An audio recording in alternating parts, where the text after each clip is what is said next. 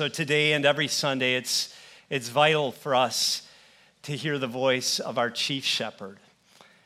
And as I was thinking about which of the wonderful words of life that Jesus has spoken have been formative for me in my discipleship and in my ministry as a pastor, the words that first came to my mind are the words that Jesus spoke to the Apostle Peter in John chapter 21, if you would turn there in your Bibles. I preached on these words the month after I was ordained to pastoral ministry, and they've continued to beckon me to know and love and follow Jesus all these years. So let's listen carefully and lovingly to Jesus as he speaks to us from John 21. I'm going to read verses 15 through 19.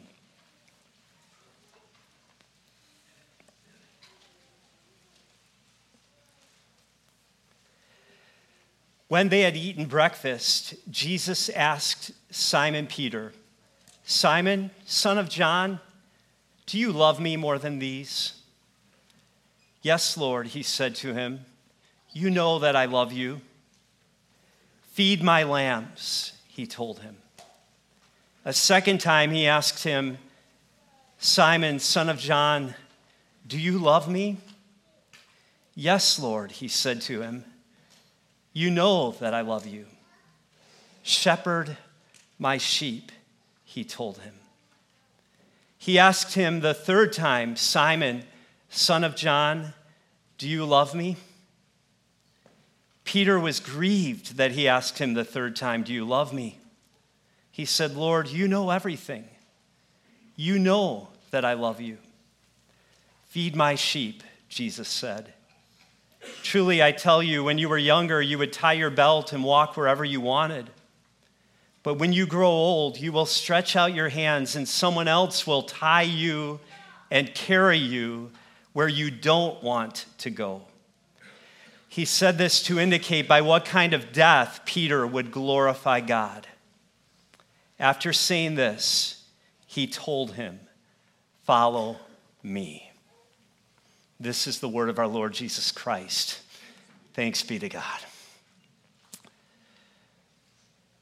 The story in front of us is the story of a man who has failed miserably and a Savior who has loved him through it all and who is now restoring him to a life of fruitful service and sacrifice in his kingdom. And that's really the story of every Christian, of every follower of Jesus. We're all people who have realized, I have failed the Lord miserably. But we've been pursued and restored, and God keeps on using us for his glory. And it's especially the story of everyone who will ever hope to be fruitful and faithful and effective in pastoral ministry. What is a pastor? A pastor is someone who's been pursued by Jesus, rescued by Jesus, restored by Jesus, and commissioned by Jesus to extend his restoring grace and his love to the flock that he purchased with his own blood. That's what a pastor is. Now, in order to appreciate what Jesus is saying to Peter, we have to understand the context that this comes in Peter's life. It was just a little while earlier, a couple weeks maybe, on the night when Jesus was betrayed, that Jesus and Peter were having a conversation in the upper room, the place where Jesus had washed the disciples' feet. And listen to a little vignette from this conversation. It's in John 13, verse 36. "Lord," Simon Peter said to him, "where are you going?" Jesus answered, "Where I am going, you cannot follow me now, but you will follow me later." "Lord," Peter asked, "why can't I follow you now? I will lay down my life for you." Jesus replied, Will you lay down your life for me? Truly, I tell you, a rooster will not crow until you have denied me 3 times. So Peter was confident. He was very confident in himself that even though everyone else might run away from Jesus and betray him in his darkest hour, he would be faithful. He would love Jesus even to the point of death. But Jesus knows Peter better than Peter knows himself. And Jesus knows that Peter doesn't love him nearly as much as Peter thinks that he loves him. In fact, it's not going to take much to induce Peter to deny Jesus 3 times, and it's going to happen very soon. So Jesus is going to go to the cross alone, but he knows that the time will come when Peter will be ready to follow him no matter the cost. And that time is the time we are reading about in John chapter 21. Jesus says, you will follow me later in John 13. Now in John 21, that moment has arrived. Now, before we go further into the story, I want to just pause and consider for a moment, how ready are you to follow Jesus? How far do you think you're willing to go in your following after Jesus? How confident are you in the strength of your own discipleship? Jesus knows more about the limits of our endurance and our faithfulness than we do. And if we knew what Jesus knows about our hearts, we'd all probably be a little less boastful, a little less sure of ourselves, and a lot more dependent on his grace than we usually are, like we just sang. Yet not I, but through Christ in me. And it's especially important for pastors to take this to heart. I've often turned to the prayer of Martin Luther, Dan. I'm sure you've heard me say this, and I want to say it again for you today. Listen to what Martin Luther said. Lord, you have placed me in your church as overseer and pastor. You see how unfit I am to administer this great and difficult office. Had I previously been without help, I would have ruined everything long ago. Therefore, I call upon you. I gladly offer my mouth and heart to your service. I would teach the people, and I would continue to learn. To this end, I shall diligently meditate on your word. Use me, dear Lord, as your instrument. Only do not forsake me. For if I were to continue alone, I would quickly ruin everything. I love that prayer because I hear Luther saying, Lord, I would have already made a mess of it if you had left me in the past. I couldn't have done anything I've done so far without your constant help and aid. And then he's looking into the present and into the future, and he's saying, Lord, don't ever leave me. Keep me dependent on you, because if you ever leave me, I'm going to ruin everything quickly. And I think that's the disposition of heart that we always need to bring to pastoral ministry. Now think about what's happened between John 13 and John 21. Everything that was necessary for a world of lost sinners to be saved, and everything that was necessary for eternal life to be won for those who believe, has been accomplished once and for all when Jesus laid down his life on the cross and cried out, "It is finished." Jesus paid it all. Jesus did it all alone. And early on the morning that Jesus was coming to his cross to lay down his life for the sins of the world, what did Peter do? He did exactly what Jesus predicted he would do. Before the rooster crowed, he denied Jesus 3 times. And he reinforced his denial with bitter curses. And then, realizing how shameful his failure and his cowardice was, he went out and wept bitterly. But then on the third day, Jesus rose from the dead. And Peter was one of those who was running to the tomb to see that his body was no longer there. And he had encountered the risen Christ. But when we get to chapter 21, Peter doesn't yet understand what the resurrection means for his own life, especially after he's failed Jesus so miserably. So you got to picture this scene as we come to the beginning of chapter 21. We're at the edge of the Sea of Galilee, and Peter is there with several of the other disciples. And Peter says to them in verse 3, I'm going fishing. And they say, we're coming with you. And they get out and go into the boat, but they fish all night and they catch nothing. And Jesus is standing on the shore waiting for them early in the morning, and the disciples don't realize yet that it is he. He calls out to them, friends, haven't you caught any fish? And they say, no, we haven't caught anything. And Jesus says to them in verse 6, cast the net on the right side of the boat and you'll find some. So they do. And they were unable to haul it in because of the large number of fish. And this isn't the first time the disciples have encountered the power of Jesus after an evening of futile toil on the sea. John immediately recognizes who this is, and he says to Peter, it is the Lord. And as soon as Peter hears these words, he wraps his outer garment around him, for he had taken it off, and he jumps into the water, splashing, high knees, getting to Jesus as fast as he possibly can. The other disciples follow, hauling this net that's full of fish. And I love what they find when they get to the shore. Jesus is there, and he's got a fire going with burning coals, and he's making a breakfast of fish and bread for them. And just think about what this scene shows us about how amazingly kind and gentle and generous Jesus is to his people. What a tender shepherd. He knows how tired and weary and hungry they are. So he's got a fire going, and he's got fish laid out on it, and he's got fresh bread for them.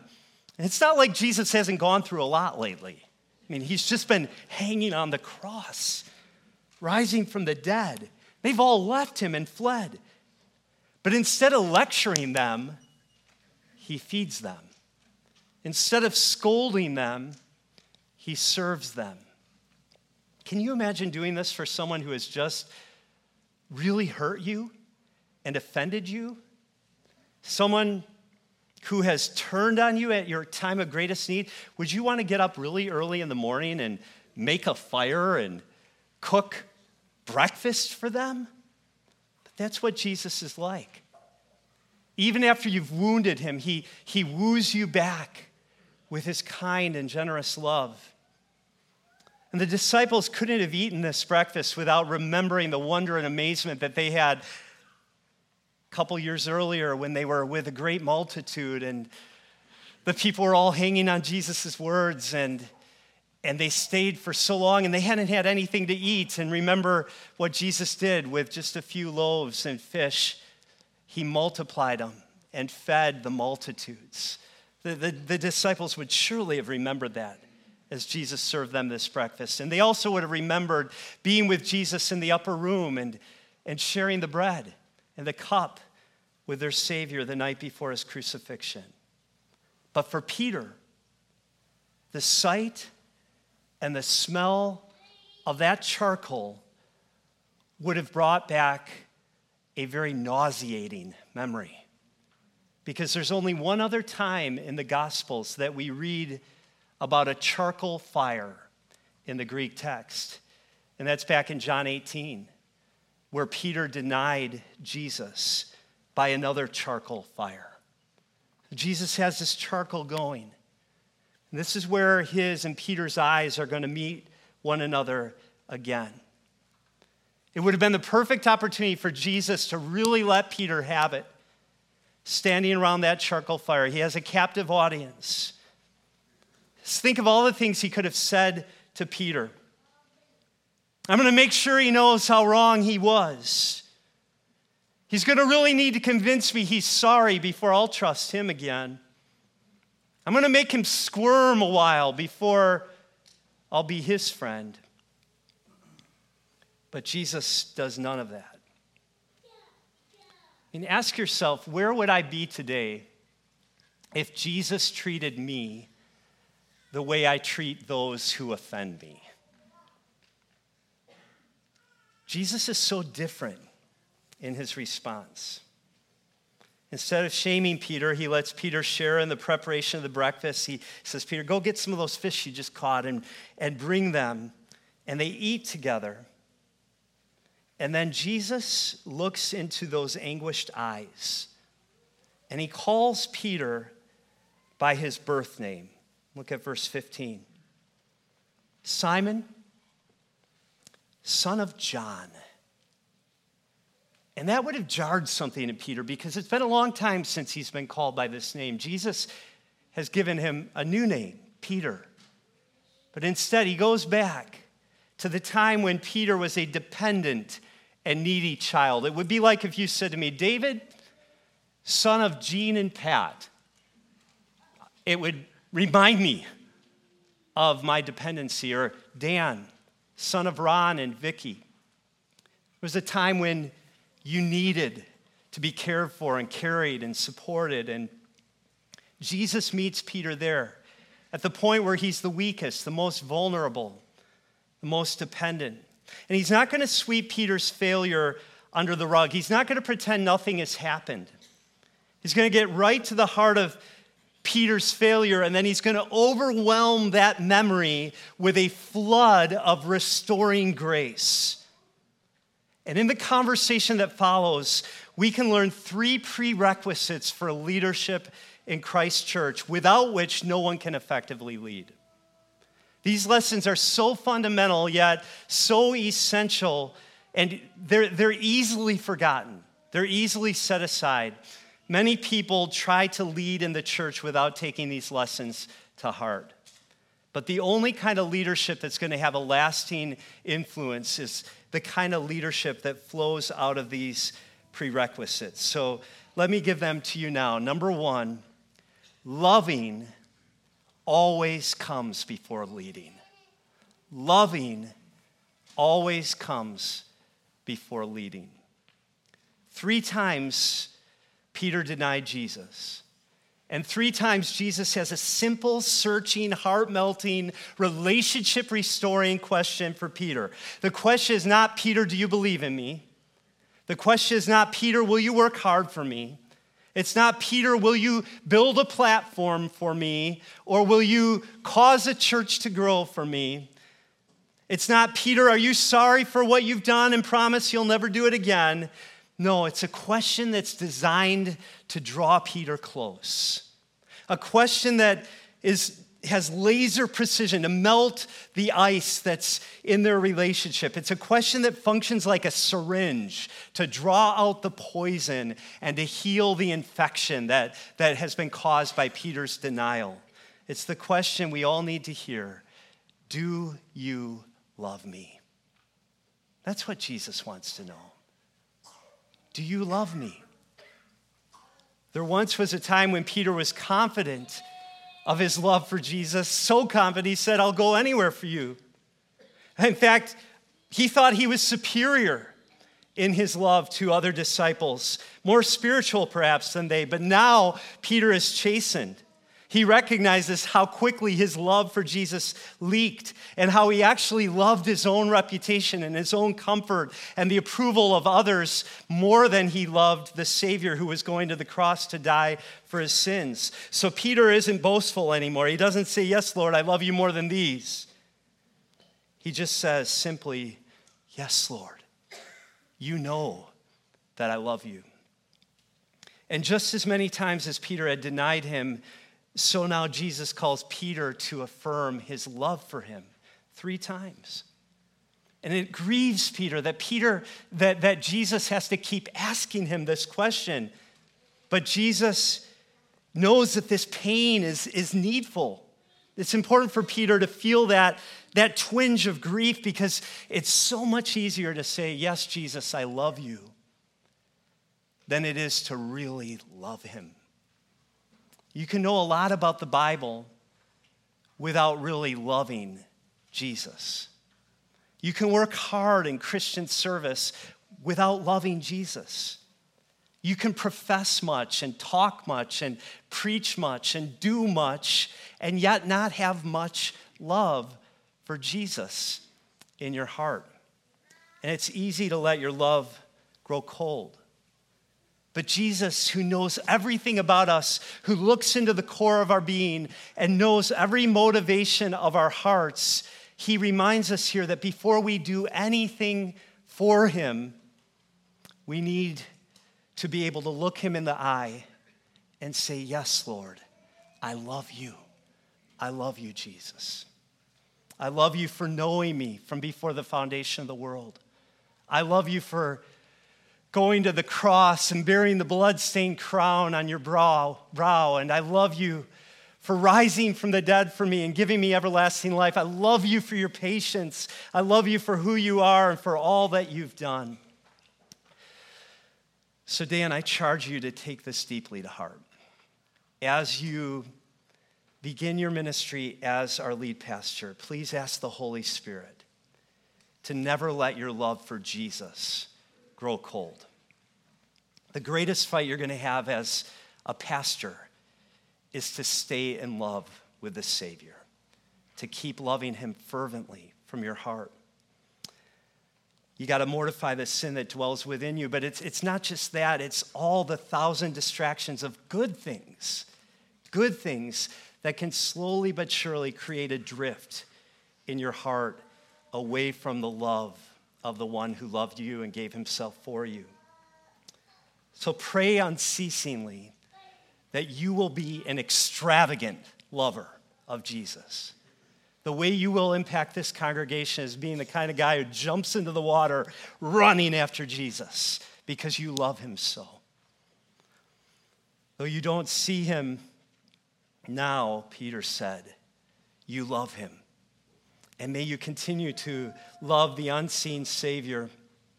And may the fact that he will always love you more than you're going to ever be able to love him make you want to love him more and more and more. May this be one of the great cries of your heart, Jesus, I want to love you more. Because when you love Jesus, this is going to be a lovely fragrance to everything you do as a pastor in our church and a leader in our community. Like light, your love for Jesus will shine and we will see it. It will be heard in the tone of your sermons and your conversations. And like heat, your love for Jesus is going to radiate a warmth that affects everything you do as a pastor. Loving comes before leading, always. That's the first lesson. The second is this: leading in Jesus' church, leading is by feeding. Jesus makes it very clear to Peter that if he loves him, if Peter finds him more desirable and satisfying than anything else, then his love is going to overflow in a particular action. You hear it 3 times. Verse 15, feed my lambs. Verse 16, shepherd my sheep. Verse 17, feed my sheep. That's how love for Jesus is manifested in a pastor's life and ministry. How do we do that? How do we feed his sheep? Jesus tells us in John 10:27, my sheep hear my voice. I know them and they follow me. So we feed his sheep by letting the shepherd's voice be heard. Jesus says in John 6:63, the Spirit gives life, the flesh counts for nothing. The words I have spoken to you, they are full of the Spirit and life. So one way pastors are called to feed the sheep is through the preaching of the word on Sunday mornings. And that's a massive responsibility. And you're going to have the responsibility of doing that a third of the Sundays we gather here. That's a big job. But I think we'd be limiting the scope of Jesus' exhortation if we thought that the only time we feed his sheep is when we're in the pulpit. I can see at least 3 potential pitfalls if we think that way. Number one, we can turn preaching into a formality that feels distant or removed from daily life if it becomes all about the pulpit. Or we can turn pastoral ministry into a performance if our only way of thinking of feeding the sheep is through preaching on Sunday mornings. And we'll malnourish the flock of Christ if we only think of it in terms of the pulpit. I believe that what Jesus is calling us here to do is something much more pervasive than a weekly sermon, as massive in importance as that sermon is.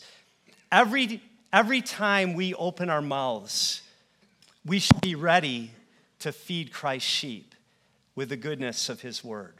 Every time we get together in a small group, or write an email, or guide a staff meeting, or take up the guitar and lead the congregation in worship, it's an opportunity to feed the sheep. I mean, just think about all the pastoral care situations we find ourselves in ministry. How many times you're going to be faced with complicated, perplexing issues that you have no experience at all of dealing with in your own life, and people are going to be looking to you for guidance? How many times are you going to find yourself in a hospital room during a crisis or at the deathbed of a senior saint? What will make you competent in those moments for which there is no formula, no textbook, no possible way to prepare? How can you be ready to feed Christ's sheep? Well, Paul tells us in 2 Timothy 3, all Scripture is inspired by God and is profitable for teaching, for rebuking, for correcting, for training in righteousness, so that the man of God may be complete, equipped for every good work. So feed his sheep, Dan, at weddings and funerals and small groups and staff meetings and family devotions and conversations with neighbors, at retreats and written communications that you're going to take part of hundreds and hundreds and thousands of times over the next 30 years. All of these present you with an opportunity and a responsibility to feed the sheep that Christ has purchased with his own blood. Feeding the sheep means not only speaking to 400 people on a Sunday morning, but to the one person that God has put in front of you, the one person that maybe no one else is noticing, realizing this person needs to be nourished. This person needs to be strengthened with God's word. This person is so precious to Christ that he shed his blood for her. So feed the sheep. Your ability to shepherd people in all these different situations is going to be directly connected to how richly and deeply the word of God is flowing in you and through you. This is more than just a perfunctory Bible reading. In order for the sheep to be fed, the word has to be assimilated. It has to be nourishing in our own hearts. We have to experience the life-giving power of the word of God in us in order to be equipped to feed others with it. So I want to encourage you, Dan, that your fruitfulness as a pastor is not controlled by how easily you can weave in references to media or movies, or how charismatic your personality is, or how savvy your organizational abilities are, or how great you are at relationships. All of these things are tertiary. What matters is how deeply the Word of God is penetrating your own heart and your own life.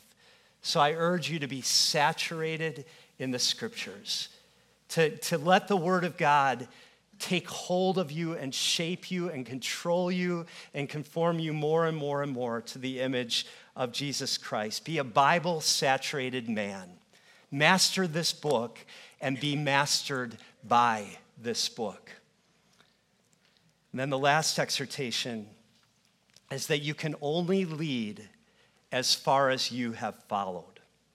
Back here in John 21, Jesus and Peter are having this tender, poignant conversation.